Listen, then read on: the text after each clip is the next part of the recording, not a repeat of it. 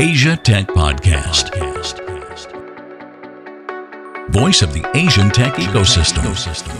Morning, Rob. Welcome to the Launch Indonesia podcast. Good morning, Eric. How are you doing, Rob? I'm very well, thank you. Yeah, Rob and I just had a quick conversation before we started on what's going on in your life. Mm-hmm. We've known each other for quite a long time, but in this setting, we're going to talk about your newest venture. But before we get there, tell us a little bit about how you ended up in Indonesia, because you don't sound Indonesian, and from the looks of it, you don't look like an Indonesian. So, what happened in your life to end up in Jakarta? So, what happened was that I'd had several business ventures in the UK. One of them was quite interesting, which we were the forerunners of changing left-hand vehicles to right-hand vehicles in the UK, and we used to buy them in Europe, bring them over, change them over, and then sell them. And because of the price difference, we made quite a bit of money on that. And also, we could sell them for about £2,000 cheaper than out of Fords. They got pretty miffed about that, and so they changed the law actually and stopped the importation of vehicles from Europe on a purely personal basis. You only do 2 a year now. And of course, we were doing about 20 a week at the time. So after that, I took a bit of holiday and I went to work for a company called Cannon Street Investments, PLC. And they were a company that bought distressed companies, basically spun them around and chopped them up and flogged them off. So, one of them, they changed direction. I was on the engineering side and they went more into hotels, and I didn't really fancy hotels at all. Just the whole, 24-hour business and all. Didn't like that at all. Asia Tech Podcast. Find out more at atp.show. So I said, well, I'd like to leave. And they said, yeah, okay, but what do you want? And I said, well, there's a company I'm working on in Coventry, which I think has got somewhere to go. And so if you let me take that on, I'll count that as a sort of cheerio present. And they said, yeah, okay. So I bought it off them for £1.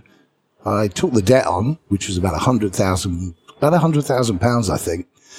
And within about 18 months, we had it turned around and it was going really, really well. And we sold it to a massive engineering group. And I was a bit cocky at the time. And I said to them, I want the money in full. I'm not paying tax. You have to pay the tax. And they said, yeah, sure, no problem. So I went to get the check off them, and they said, you have to do this on the tax year, on the turn of the tax year. First one on the 31st and the next one on the 2nd. So I went and picked up the first check. They said, no tax on it. Yeah, it's great. It's no problem. Lovely. So then I went and picked the second one up and I said, oh, great. It's all done. And they said, oh, one slight thing here. You don't want to pay the tax, right? I said, no. They said, well, you better leave the country then. I said, what?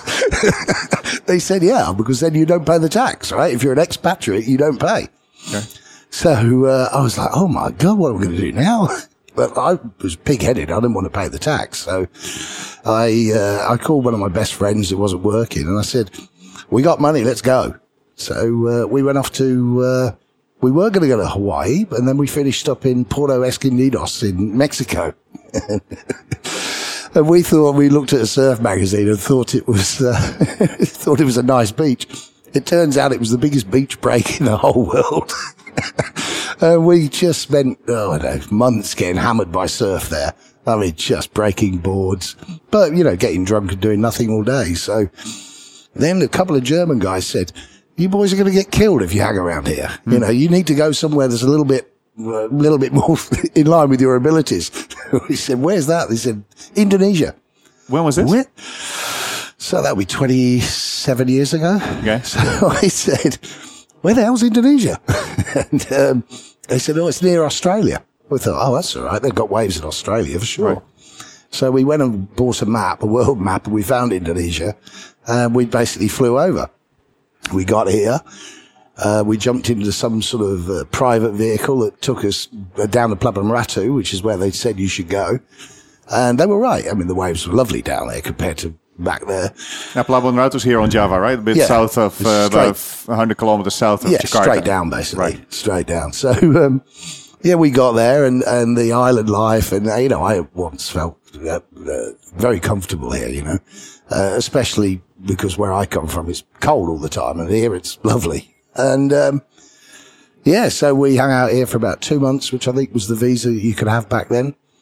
We stayed at a little beach hut with a family, an Indonesian family. We paid nothing. It was like 20 quid, I think, for the month, you know, with food. Rice and fish, fish and rice, or occasionally chicken and rice. Yeah. But it was great. We had a wonderful time here. And then somebody said, oh, you should go to Jakarta. We said, oh, I heard bad things about Jakarta. You know, they said, no, come on, let's go. We'll go for the weekend. So we went, and then I fell in love with this place. It was just like, wow, what a city this is. But that was already, I mean, I've been here a long time too. Even in those days, people can't really notice it, but that was really the start of the economy here, and of businesses, and of, you know, there were quite some foreigners already in those days. Here it was already, it started to get that way. I mean, it was just back in 94, 95. So it was on a growth. You could see it was on a growth, but the big foreign input really hadn't come. Right. And the thing I felt when I was walking around is, wow, there's some opportunity here. Okay. Back in the UK, it was pretty, you know, depressed, and I saw all these buildings going up all over the place and everything, all this stuff happening. I thought, wow. And I love the people, and I love spicy food. So I was like, I'm coming back here. Right. So I literally went to the UK for 2 days, because you're only allowed in for, I think, for 6 weeks in a year. 2 days, packed a suitcase, came back. And that was the extent of it, really. And then I never left. Right. And I mean, because you were mentioning back in the UK, you were very entrepreneurial already, right? You sold a business already. Yeah. Was that immediately the same thing you did here? No, because I've got a little bit of money then, so I wasn't really in particular hurry to work. I've never been I like to enjoy life, yeah. So, but you really don't think about money. Silly, I didn't think about it back then. It was like, it seemed always to come pretty easily, whatever I did. And then, I suppose I took about 2 years off. Just basically did nothing. But had a great time, a really great time. Got to know a lot of people, got to know the city. It was a very vibrant social life back then. So you could lose days, weeks and months, basically, you know, and then suddenly one day I thought, God, I better do some work. And, I got hooked up with Bechtel, who was really the start of where the government were doing the KSO, the Kerjasama Operasi, and they had foreign telcos coming in, working with Telkom. And the Bechtel had a problem because nobody spoke Indonesian. By that time, I was reasonably fluent. You spent 2 years practicing, right? Yeah, exactly. So, and so they had this massive staff. They came over, this massive staff, and nobody could talk to anybody because not many of the Indonesians could speak English. So they said, I'll never forget it, the interview I had. I met a guy in the pub the night before, and he said, oh, we need somebody like you, you know, who can speak Indonesian, because I was ordering drinks and stuff. And he says, oh, we need you. So I went, and literally my interview was with the guy that hired me, Greg Stevens, lovely man.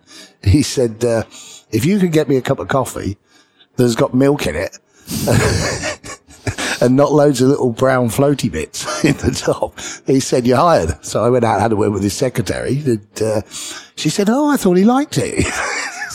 So anyway, I got him back his coffee. He said, you're hired. I don't know what we're going to do with you, but you're hired. And so they made me the best job title I've ever had in my life, the Knowledge Transfer Manager. Okay. And I thought, which way is the knowledge going here? It was quite extraordinary. Because the Americans always like to do stuff by the book, you know, there was the procedures and the Indonesians just like to get the job done. And so there was always a bit of a clash of cultures there. And Bechtel was an American company. Yeah, big one. It's the largest privately owned construction company in the world. There was some, but I basically became the middleman. So I go out to the various projects and say, what's the problem? And then the Americans want us to do this and it's stupid because we could do that and blah, blah, blah. And so it was classic. I mean, one thing that sticks in my mind was, the Americans came along and said, you can't string cable through trees. You know, you've got to bury it. You've got to be 1 meter deep. There's got to be this, got to be that, got to be the other. And, anyway, I said this to the Indonesian guys. They said, no, it's perfectly proper. I said, really? He said, yeah. So they got me the telecom standards book. And in the telecom standard book, there is a standard for the size of branch, the cable tie you use, and the amount of cable you could put through a tree. Right. So I went back to America and said, this is perfectly acceptable work. Right. And they went, okay, well, it saves us a fortune, so let's let's do it. And, so I had a great time there, really, really great time. And then the crisis hit. And sort of it all went a bit south here in terms of the riots. 97, 98. Yeah, so the riots came along, and again, the Americans said, well, we all have to move out because, there's liability issues. And because I was a local employee, they said, do you mind staying? I said, I wasn't going anyway. I was staying here anyway. So they said, well, you're now in charge of Bechtel Indonesia. So I became country manager overnight. Okay.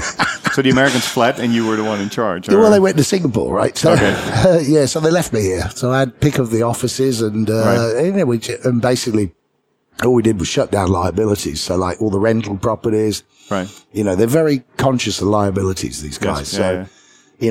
Get people to sign off. Okay, you can keep the rest of the rent, whatever it is, blah, blah, blah. And then sign off with the Indonesian partners here about how much work was done, how much wasn't done, what was paid, what wasn't paid.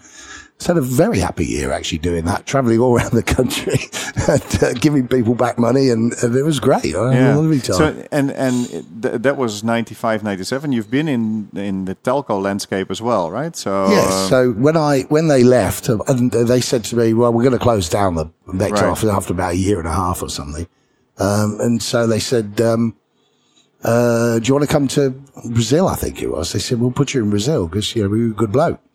And I said, well, I don't really fancy that, but I'll go away on holiday and think about it. So I went to Bali for the weekend. And when I came back, there was a message on my phone then, because obviously we didn't have mobiles back then. And the phone was, my answer phone had got a bleep, bleep, bleep. And it was a friend of mine from Excelcom. And he said, oh, we hear that you're out of contract with them. And there's a position here because our guy is going. So would you like to come? And I said, yeah. So, I had a very happy 7-8 years. I can't even remember how long I was there. That's also where we met. That's where we met. That's right. I used to work there as well. Yeah. Okay. So that was your telco and your entrepreneurial journey. And I think, if I am correct, after Excel, because what I didn't know is that actually you were very early on already into entrepreneuring. When I hear the starting story of selling that company. Yeah. You were sort of in a job for quite a while here, enjoying life, being quite relaxed about everything. But then after that, the whole entrepreneurial thing started again with you, right? Yeah, it did. So how did that come about? Why did you decide to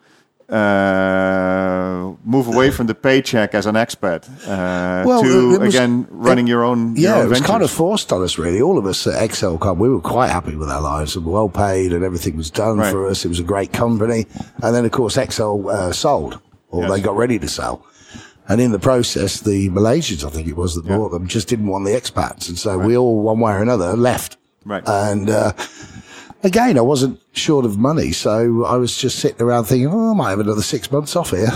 And so I had about, maybe 5 or 6 months off. And then a friend of mine who runs a direct sales company said, oh, why don't you come on board with me? And, let's make this a more corporate company. And so, I spent 4 or 5 years with him then. It's kind of difficult because he very much likes to have his own way, and it was his company. And I said, at the end of it, I said, I don't really think you're ready to have what you think you want, which is, a corporate thing which has policies, and you can't do that in this business. You don't want to do this in this business. Your show, Yes. And so I don't think there's any place for me here, and so I left. Right. And then, but sometimes, Rob, I've recently had this experience myself. Sometimes it takes the fear of both sides to just address the issue that is clearly in front of both of us. Right, the elephant in the room. The elephant in the room, but in a business relationship, it could sometimes be unspoken expectations. It could be all sorts of things, right?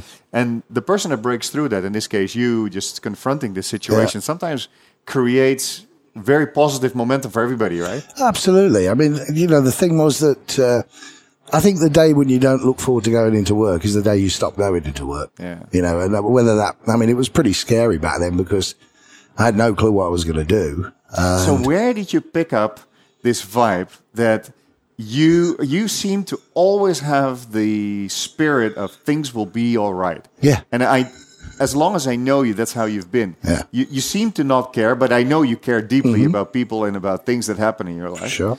But you have this attitude towards life and to business and towards money, I think, that is like, well, you know, it's going to be all right again. So how did you get that? And how can you sustain that in times of trouble and distress? I've always in my life had this thing where if you want something hard enough, you'll get it. And I don't know whether there's you know, I'm not a spiritual person, as you know. I'm not a religious person particularly, but I do believe think you are spiritual. You might not be religious. That's the wrong word. You're right. So I feel that there is a force out there that you can tap into every now and again that delivers. You know, and if you really, really want something, it will come.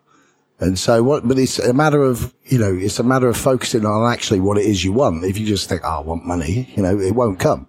But if you think, you know, I want money for this or I want to do this, then somehow it always seems to work out for me. So is the driver always the money, or is the driver also... It's life, actually. It's, you know, I don't want to be doing something I don't want to do. I mean, the older you get, the more precious time becomes because it's the one thing you can't buy. Yeah. You know, so you really... For me, I really want to continue to enjoy every moment. And if I'm not enjoying it, then find something else to do. Where does that come from? Where does the will, or not the will, the drive to, because I know you and you really try to draw every last inch of energy out of life. And, you know, that has to do with, you know, how you live, how you work, but also, you know, you have an enormous stamina. You can work long hours and still hang out late at night and come back. What always surprised me, you were always back the next day early in the morning. So you have seem to have this continuous energy to put into everything you do. Where does that come from? I think that when you're doing things you love to do, I don't think it particularly saps your energy. It's when you're doing stuff that you don't want to do that you really start to get tired and you really start to get, you know, depressed. And that's, stress is a big drainer of energy, and it also knocks your positivity around. Yeah. You know, I don't do stuff I don't want to, and I'm kind of self-centered like that. So if someone says, oh, come on, you know, let's go here and do this and do that, if I don't want to, I don't do it. And so I try really, really hard to do stuff I want to do. And so if I'm enjoying my work, I'll throw myself into it. And if you know, I go out late at night because I want to go out late at night, I have 4 or 5 hours sleep and I bounce out of bed. I'm ready to go again. So, okay, that's the life part. I understand that. And where does this, where is your relaxedness about your financial situation come from? You hardly seem very worried about income, money. Well, there's a great story. My dad always said to me, he said, you know, if you owe the bank £100, you've got a problem. If you owe $1 million, they've got a problem. Right. And I kind of think that we can stress too much. Today, life is there's a lot of pressure on people to do certain things because they should, because social media pushes that way, because advertisers push you that way. And you can get lost in the plot and find yourself in all sorts of financial mess because you followed something you thought would make you happy. And at the end of the day, you know, it didn't. So I know what makes me happy and I try to focus on those things. And you know, the thing about stress is you stress about something, it won't change it. It makes no difference at all. So why bother? Okay. You know, I mean, when you're on your backside, I'm lucky to have really, really good friends. And, you know, every now and again when I do something that doesn't work, there's always someone there to say, you know, I'll see you out of the hole this time. And then miraculously, once that happens, suddenly you gain momentum again, you pay them back and you're off again. And so, you know, it's not about, you know, if everybody falls over, right? It's how quickly you get back up. And I just purely believe there's absolutely no point in feeling depressed about something or stressing about something because it doesn't improve the situation. Mm-hmm. And if you're positive and if you've got a plan, and sometimes I don't have, but it's just I should wing it. But if you do have a plan, then you'll find you start working to that plan or that goal, and stuff will happen. It just comes along. You just really I can't emphasize that enough. I spend very, very little time feeling sorry for myself or stressed about the situation I'm in. As you know, I was just looking this morning, we need money in the company right now to do some development stuff. And I was, I wondered where I'm going to get that from, and just popped into the account this morning. So, again, I wasn't bothered about it. How important for those situations is it that you have a good reputation with everything you've left behind?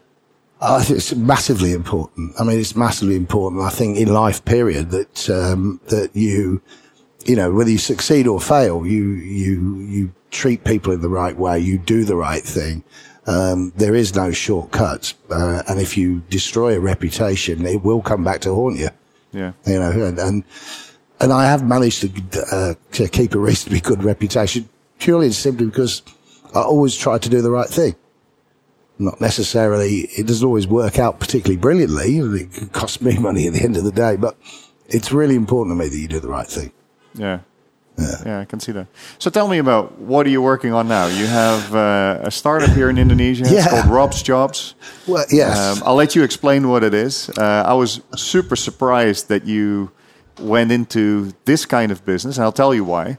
Because I see you as somebody that would run a business that would have the old-fashioned economics, money coming in, money coming out, and the difference is for you. Right. Rob's Jobs is a job portal. Again, you can explain later, but this is more of a longer game than a quick revenue in, cost out, and the difference is for you. So what is it, and how did you... Well, first of all, it's obvious why it's called Rob's Jobs, but it's not what is it? What does it do? It's not that obvious. So it started where I felt that there was...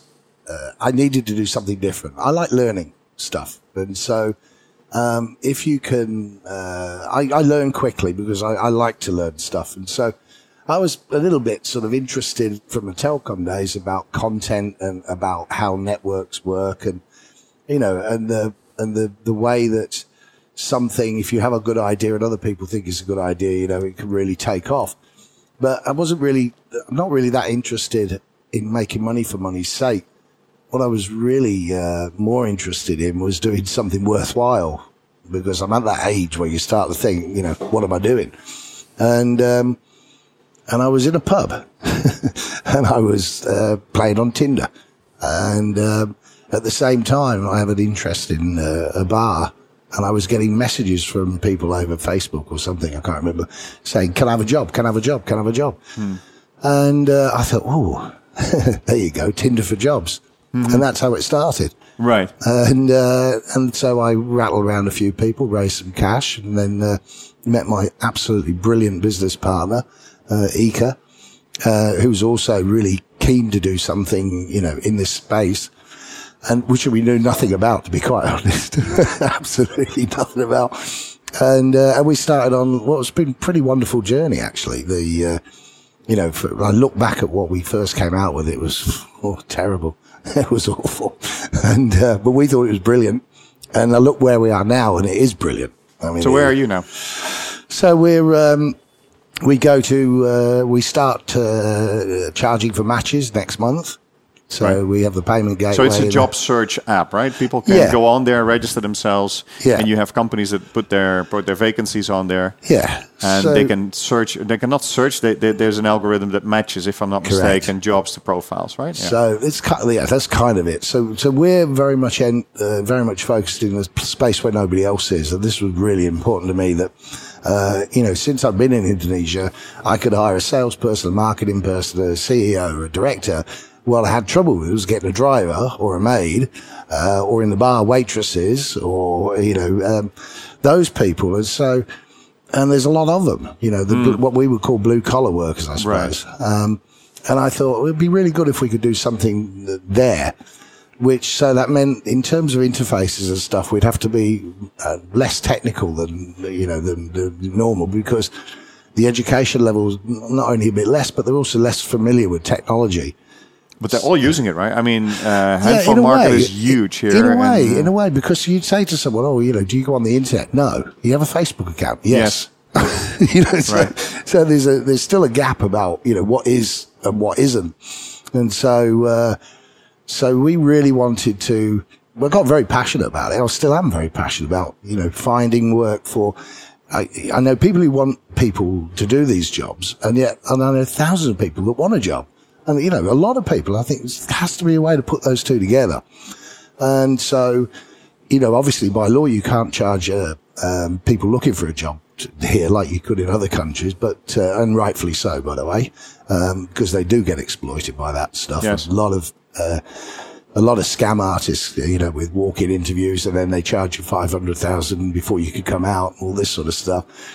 And then, I don't know if you saw that one where McDonald's had a walk-in interview for 3 waitresses. Did you see that? No, I didn't see that. 6,500 people turned up. In Indonesia? In Indonesia. Wow.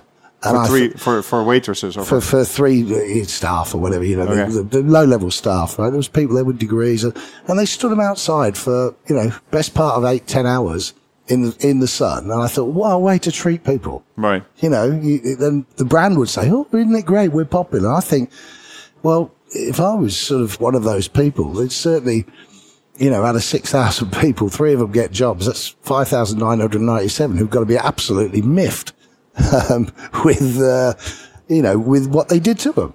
Right. And I thought, well, why wasn't there any kind of selection process before, to get that down to a sensible number? But, they just don't treat people right. A lot of brands are really not very nice to the people who use them, Yeah, and they're still, I think, in this country, they're being looked down upon. Oh, very a lot. much so. Yeah, because they're so. At the bottom end of the employment market, simple jobs usually. Yeah, but there is a big need for these. But the impact it makes for them to have a job that pays. It's huge. One person in a job can feed a family here, right? Correct. And it has a huge impact on the It's massive. society. It's a very worthwhile thing when you see somebody get a job. We've had quite a bit of feedback from people. Even when our app wasn't so good, we were still finding people work. And it's a really, you think, oh, I've done something there. And to support it, I think recently you got support from the government on this as well, right? So one of the differences about our app and I suppose all the other job portals in Indonesia at the moment, is that most of those job portals are actually publishing portals. They're not. So they charge you to put an advert on their site. They get a heap of CVs back. Whether that be electronically or in paper, and then they forward those to whoever it is and say, well, pick somebody out of there. They have no knowledge of which person gets the job, how many were interviewed or anything. And honestly, they don't care. So when we were talking with the manpower people, they said to us, our big problem is we don't know from the people that we have on the list of unemployed, how many of those are actually getting jobs. And, and what we could do to make that quicker or better or anything else. And so we said, well, we can, because we force an exit interview from the employer and it's really simple. It's just tick, tick, tick, Did you employ one of these candidates that you matched? Yes. If so, which one was it? Just tick it. And then we know that person has gone through the system and out. So we're able to measure that. And we said to the government, well, we'll share that with you. And they sort of said, well, very kindly endorsed us and joined all the job platforms in one room and said, you all need to start doing this because you can't just come, especially most of them are foreign companies, you can't just come here, take money from Indonesian companies and give nothing back. And that's one thing you should be giving back to the manpower is to say, these people got work. But more importantly for me, it's the people who didn't get work. So we can see if somebody's applied for 20 jobs and never been matched. There are government programs here for training, but they're worried about fraud, just piling people off the street into a room and saying, okay, give us money. And so we're actually able to say the jobs this guy's applying for, he has a skills gap. Because he's just not getting the interviews, not getting, and we can put those in batches to the government and the government will run training courses for them. There's a big movement to upskill a lot of people here. And the workforce generally is very young here as well. Yes. And so it's eager to learn, they're eager to learn and they're very talented actually in a lot of ways, maybe not academically, but certainly in problem solving. I don't think I've seen a better nation in the world for problem solving. With very limited resources. So Yeah, so we start next month by basically charging the employees to match the candidates. And why by that I mean they get to see their full profile. So we'll do an evaluation through an algorithm that gives them a score based on what the employee wants and what they have, and then from there are other documentation and stuff the employee can see, but he has to pay for that, and it's real cheap. It's less than $3 anyway per person. So. You basically, if you interview 10 people, it would cost you $30 at the end of the day, right, which is nothing compared to what they're charging. Yeah. What other people are paying. So you're at the stage where, your free service now becomes a charged service to this, to a certain extent. How far along would you say you are in this journey with this app? How long have you been running it? And have you taken on venture capital or investment in the company? And how long do you still see you need to grow this to possibly exit the company or turn it break even? Well, the money we got was basically from private investors. So right, we avoided VCs at all costs, because Indonesia, unless the terms for VCs here are just horrible. Meaning they don't get enough equity for the money they put in, or meaning that they generally don't add a lot of value other than bringing cash. Okay. So they actually what they do is they slow a company down rather than speed it up. I feel that way. Yeah. Yeah, from what I've seen and the stories that I hear from people, that they interfere or require unreasonable reportings and so on and so forth. At the end of the day, the most important thing when you're in a startup is you fill every hour of the day, because you say, where does the journey end? I don't know. I think we've got the best version we could ever possibly have right now, but by tomorrow I might feel different. Yes. So, once we're in revenue, then it depends, you say, how do we sell out? Well, I mean, once you're in revenue, once you're covering your costs, then you're in the game, right? Yes. Effectively, you're a business that's making money, and therefore somebody will be interested in buying you. Do I want to sell it? Probably not. Okay. Not yet. No, sure. Yeah. Not yet. But knowing my personality, if it does become a proper business that's paying its bills and putting money aside every month, I will probably then lose interest. So I will want to do something else, I think. But it's been fantastic time. I've just had a wonderful time doing what we're doing here. Do you have any plans to move this to other countries? Yeah, definitely. Yeah. Is it ready for that? No. Okay. But it will be. So the final part of this was finding a payment method that could be universal. So we've basically gone along the token coin route, where, you buy, rather than having a fixed price for each different type of service we do, like Facebook advertising and first in the app and that sort of thing. We have a coin which has a nominal value, which is, 39,000 rupiah, about $3. And then that coin can be used at $3. Yes, right.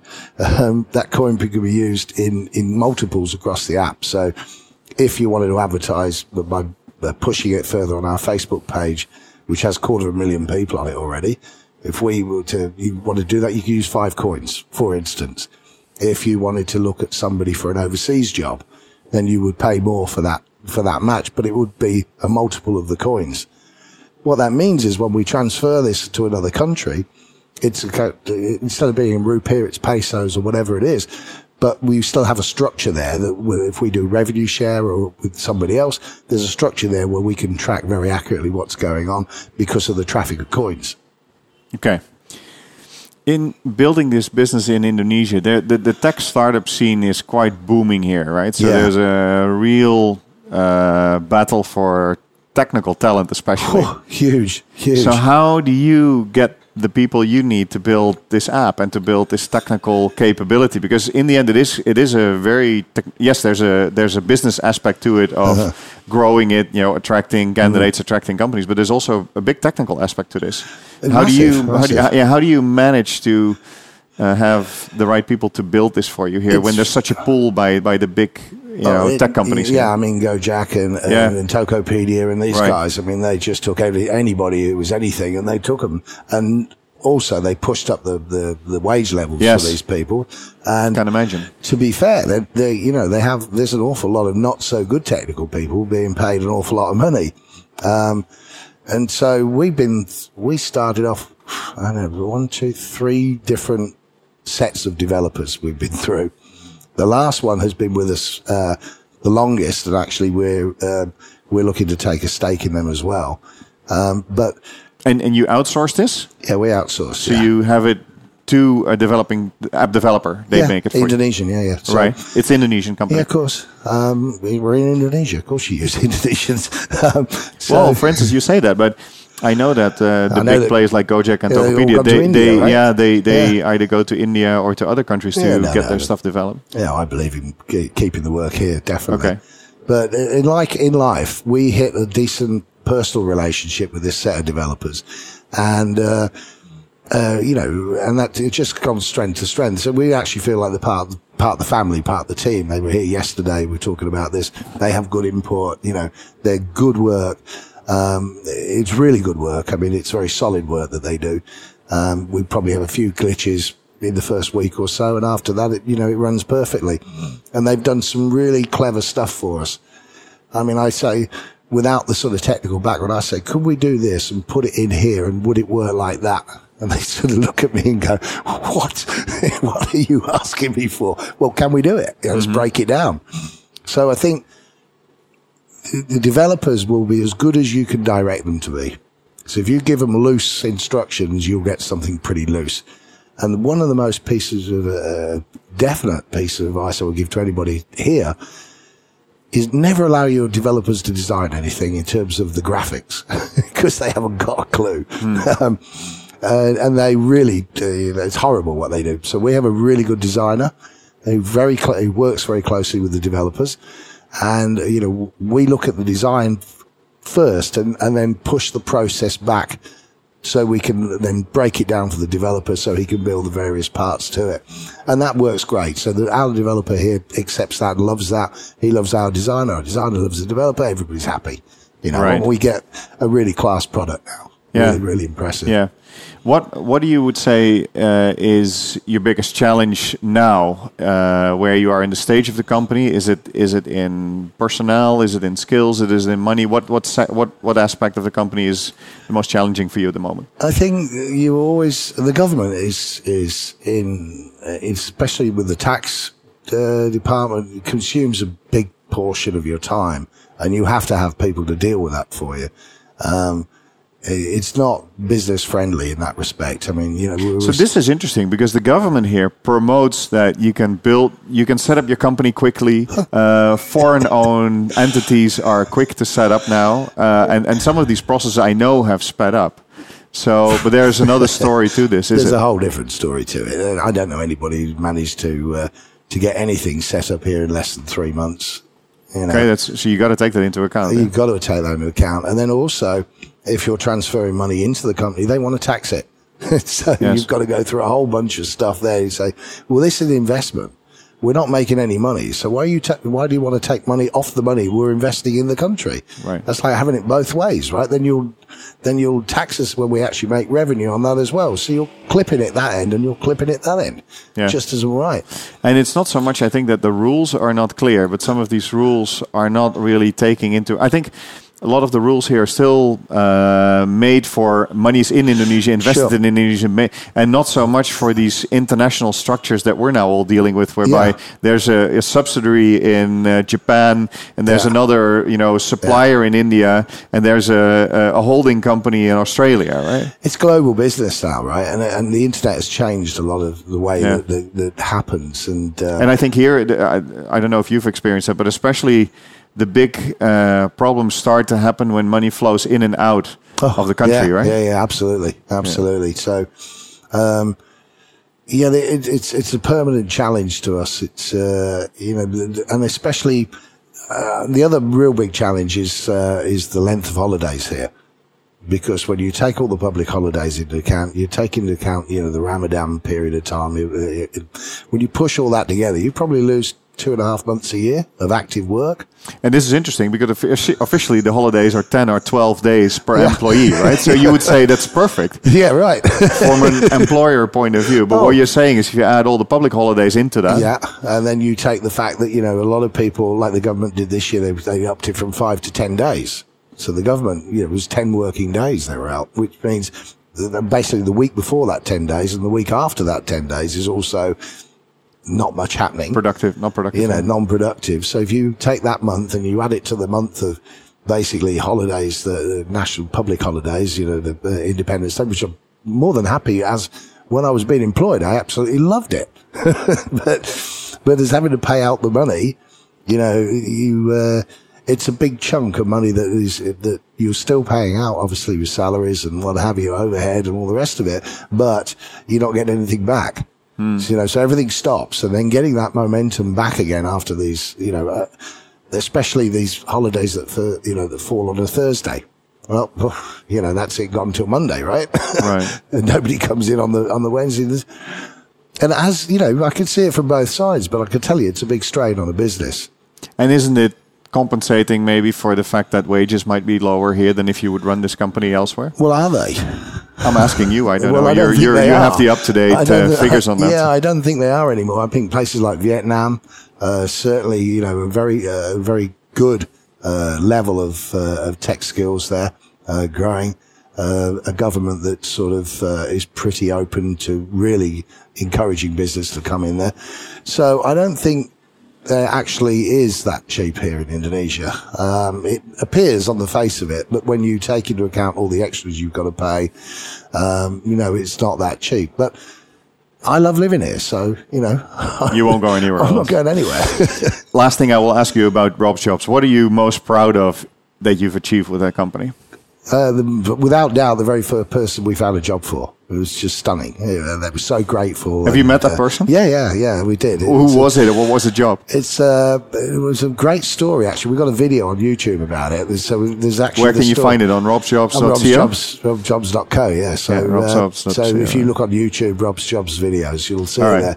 But a terrific story of a girl who had been borrowed money from the family, came to Jakarta, went all these job fairs, was going back and forwards, lived out in Surabaya, really desperately needed a job. She was the only one who potentially could earn in the family. Phoned up